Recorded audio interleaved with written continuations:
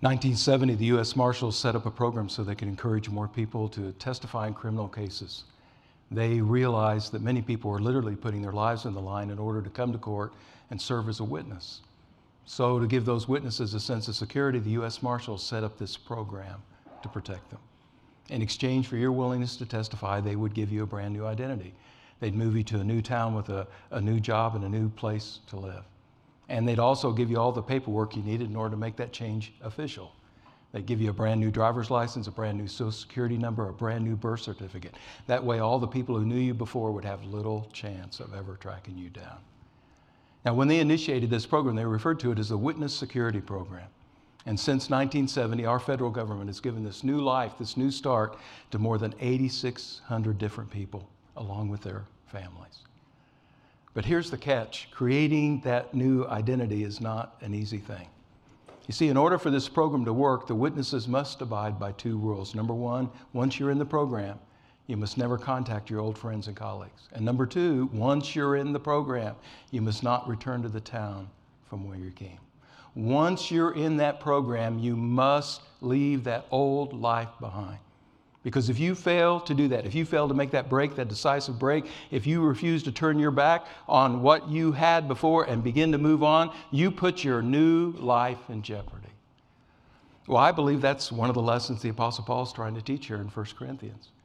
He is writing this letter to a group of people who haven't been believers for very long, and trying to embrace this new life that they have with Jesus has been a difficult transition for them. They're finding it hard to let go of the old habits, the old ways, the old patterns, and it's because of the kind of culture in which they live. They live in a city, in a community where most people could care less about God. Hey, who cares what God thinks about our lifestyle? And in that kind of environment, it's hard to let go of the old ways and embrace something new. And yet, if we want others to see the difference that Jesus can make for us, then one of the key pieces of evidence will be this.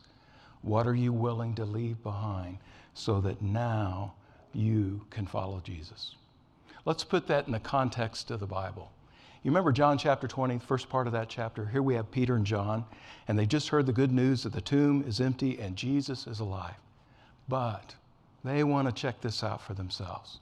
So early in that Sunday morning, they go running to the gravesite. And as they step into that empty tomb, what is the first thing they notice?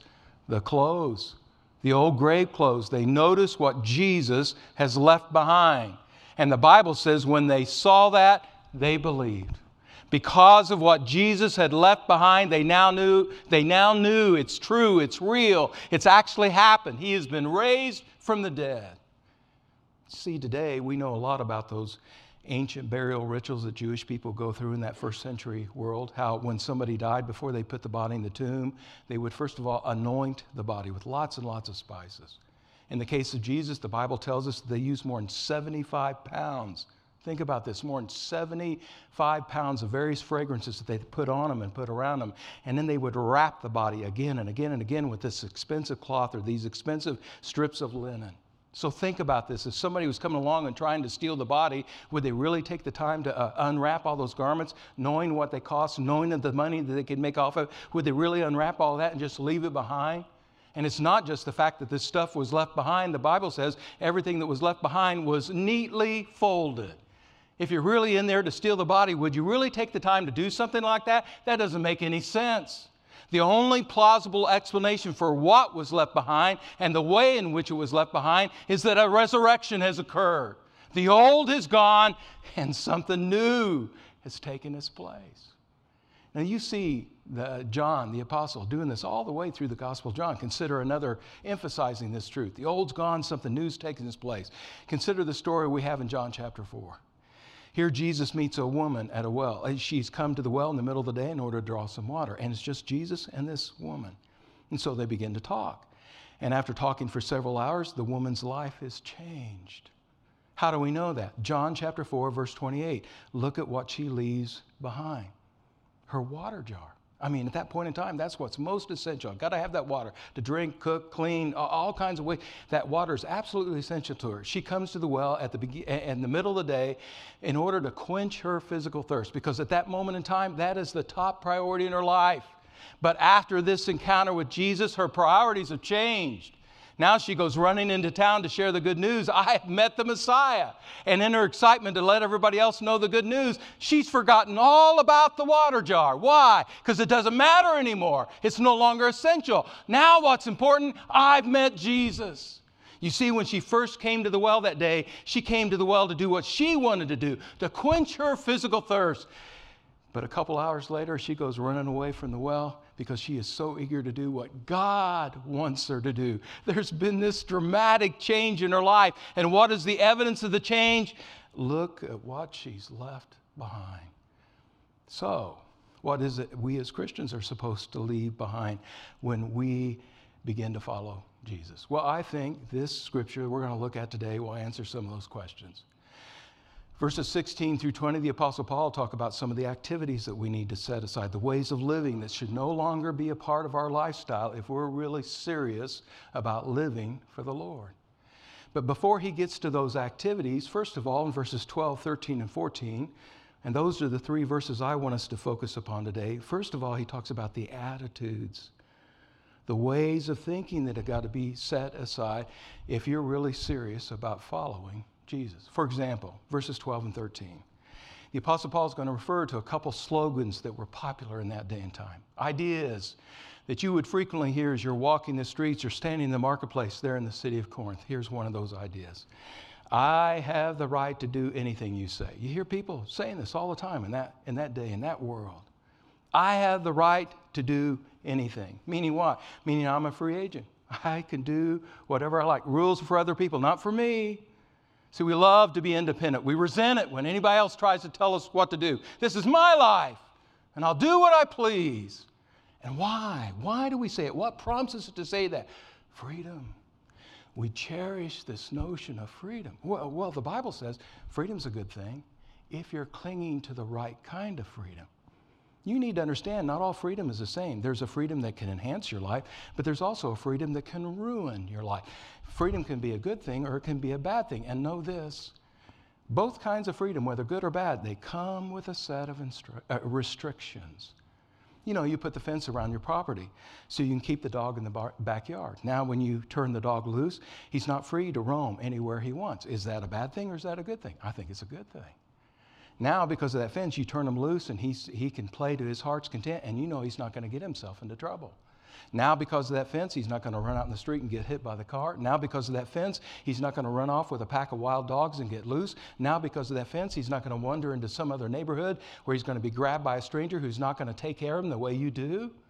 Now, because of that fence, you keep him off the street. You keep him away from those strangers. Yes, you are restricting his freedom. But that restriction is a good thing. You're restraining him from a set of influences. You're restraining him from an environment that could be harmful for him.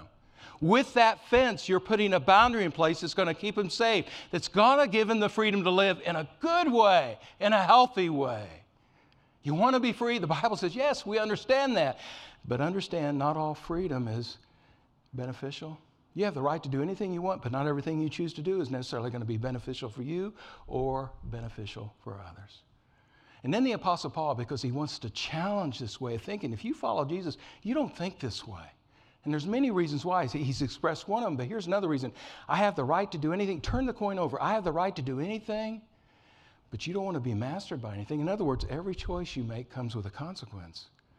Some of those consequences are not good. Are you free to smoke a cigarette? Yes, you are.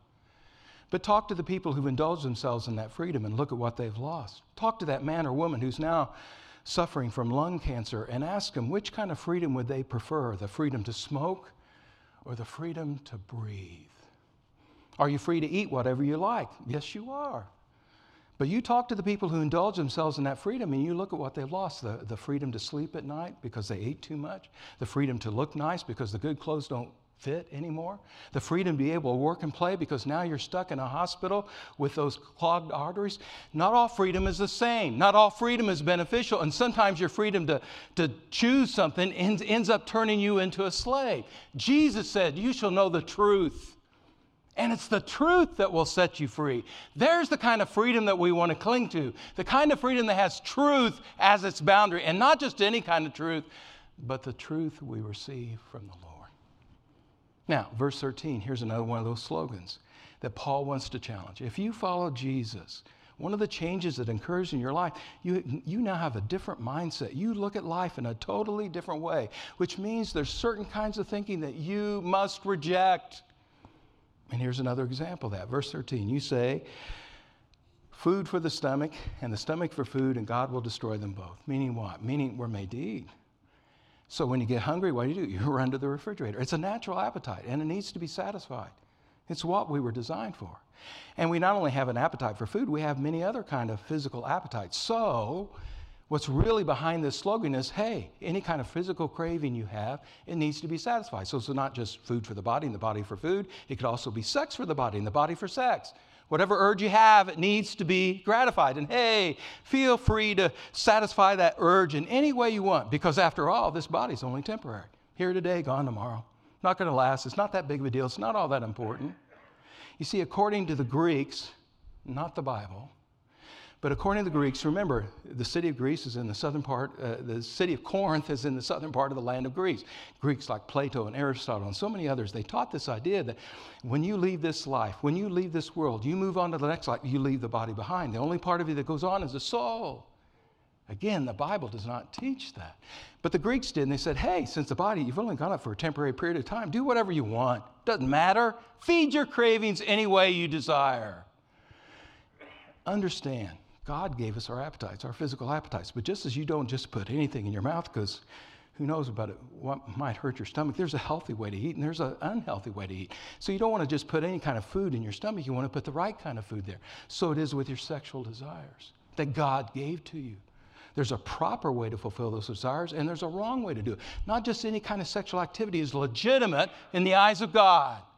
And what Paul's trying to emphasize here is don't let your urges, don't let your cravings dictate your life. I think back to those days when my children were first born. You know, all of a sudden we got this new baby in our house, and it's a moment of great joy. But it was also a life-changing experience because babies have this tendency to wake up in the middle of the night. And on those few occasions when I got up to check on the children, not once did I ever notice my son or my daughter laying there in the crib and thinking to themselves, you know, Mom's had a hard day. After all, she just got out of the hospital and she really needs her rest. So even though I'm really hungry right now, I'm going to let her get her sleep. As a baby, I'm just going to lie here quietly and wait till she wakes up. No baby acts that way. When they feel something, they let you know about it. Whether it's hunger, pain, or any kind of discomfort, they're going to cry. They're too little to know any better. Babies have to act the way they feel. But here's my point. One of the signs that my children had grown up is they began to use their heads as well as their hearts. Over the years, they had learned that you can't always trust your feelings. It's not always wise to follow your heart. That your feelings can lie to you, your feelings can deceive you and mislead you. So don't let your feelings dictate how you act. And that brings us back to verse 14. You see, there's something missing from this slogan. Food for the stomach and the stomach for food, and God will destroy them both. No. The body is important to God, and the body should be important to us because this body has a purpose to it. Get this, the body, however, is not meant for. There's some things, the body has a design to it, and there's some things it's not meant for. And one of those things it's not meant for is sexual immorality. It's this Greek word porneia. You heard Rob talk about this 2 weeks ago. We get our word pornography from this. And anytime the Bible uses this word porneia, it's talking about any kind of sexual activity that lies outside the boundaries of a proper marriage relationship. So the body is not just designed for anything. No, it has a purpose. What is the purpose?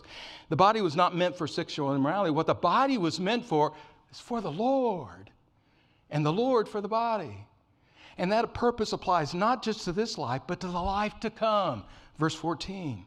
By his power, God raised the Lord Jesus. He raised him from the dead. In what way? He raised him physically. And what God did for Jesus, one day he's going to do for us, and he will raise us also.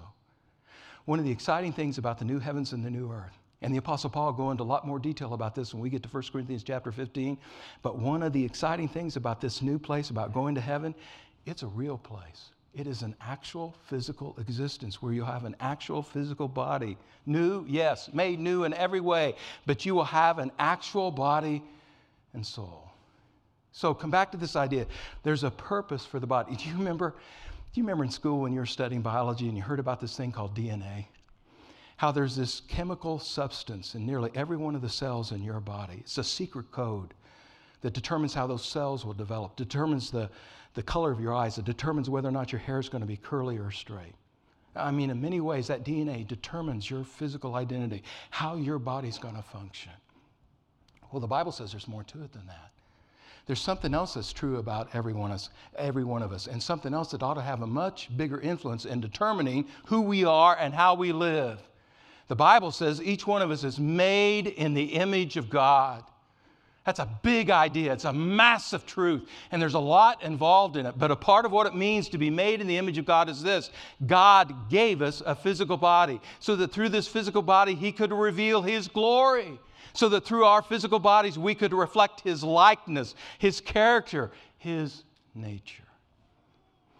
Way back in 1990, Brett Butler was playing center field for the San Francisco Giants. He was one of the most popular players on the team.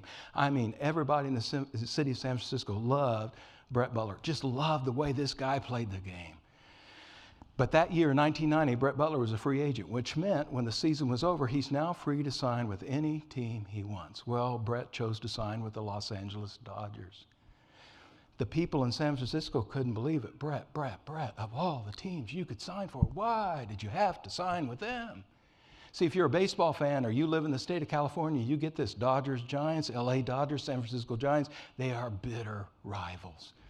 So that next year, the next baseball season, Brett comes back to the city of San Francisco. He's wearing a Dodger uniform. And the people in San Francisco are thinking, do we cheer for the guy or do we boo? I mean, he's such a popular guy, but here he is playing for the enemy. So the first time up to the plate, there was a mixed reaction. Some of the people stood up and clapped and cheered and said, hey, we still appreciate you. Wish you were playing on our team, but hey, we still appreciate you. Other people stood up and boo. You're a traitor. You betrayed us. That first time up to the plate, Brett Butler got a hit, a double. He's on second base. Next batter up, he gets a hit, drives him in. He scores a run. Immediately after he crosses home plate, Brett Butler, instead of heading back to the dugout, he noticed Tommy Lasorda, the manager for the Los Angeles Dodgers. He was walking over there to talk to the third base coach. So Brett Butler went right over to him and gave Tommy Lasorda a great big hug. Well, hey, anybody who's loyal to the San Francisco Giants would never do something like that. So instantly, everybody in Old Candlestick Park, man, they stood up and began to yell, and it was a united chorus of boo. Well, right after the game, they interviewed Brett Butler, and they said, hey, did you do that on purpose? Did you hug Tommy Lasorda on purpose? I said, yes, I did. Because I wanted everybody in San Francisco to know I'm not a Giant anymore. I play for the Dodgers. Hugging the manager was my public way of showing them there's been a change in my identity. That's the lesson the Bible's trying to teach here. God didn't just give you a soul, He also gave you a body. So that through this body, you could show the world around you, I belong to the Lord. You see, being a Christian is not just one part of your life, the religious part of your life. Yeah, here in the religious area of my life, I do my Jesus thing, but in all the other areas of my life, I kind of do my own thing. No. When you identify yourself with Jesus, that identity impacts everything about you. Whether you're reading the book of Genesis or singing How Great Thou Art, whether you're cooking supper, you're driving a car, whether you're playing shortstop or watching TV, whether you're eating a hamburger or shopping for a new pair of shoes, the Bible says, whatever you do it in the name of Jesus. Whether you eat or drink, you do it all for the glory of God. Now, everything about your body is your public way of showing others, I play on His team. I belong to Jesus. Let's pray. God, thank you. Thank you for the freedom that you give to us in Jesus Christ. But God, teach us what that freedom means. Show us every day, God, what it is we're supposed to embrace and what it is we're supposed to let go of. God, we want our family, our friends, all the people who live around us, we want them to see Jesus. We want them to see how Jesus is changing our lives, how He changes the way we think, how He changes the way we feel, how He changes the way we act. God, in everything we say, everything we do, we want Jesus to be magnified. So God, to that end, would you teach us and lead us and bless us? And we pray for this in Jesus' name. Amen. You know, if ever anybody had the right to say, I can do anything I want, it was Jesus. He didn't have to come to this world. He didn't have to go to the cross. But Jesus chose to use his freedom for our benefit. John chapter 10, Jesus said, I lay down my life. Nobody takes it from me. Nobody could. No, Jesus said, I lay down my life and I do it of my own accord. He went to the cross willingly. And he went to the cross to set us free. So this morning, as we observe the Lord's Supper, as we eat the bread and drink the cup, we're celebrating this new life that we have because of Jesus, because of that sacrifice that he made on the cross. Now we have a new and a much better way to live. Let's pray. God, thank you for Jesus, and thank you for the life, the eternal, abundant life that he gives to us. And thank you, God, for the meaning, the purpose, the joy, the peace, the hope that he brings to that life. God, please use this moment, this time of communion. Use this moment to draw us near to you.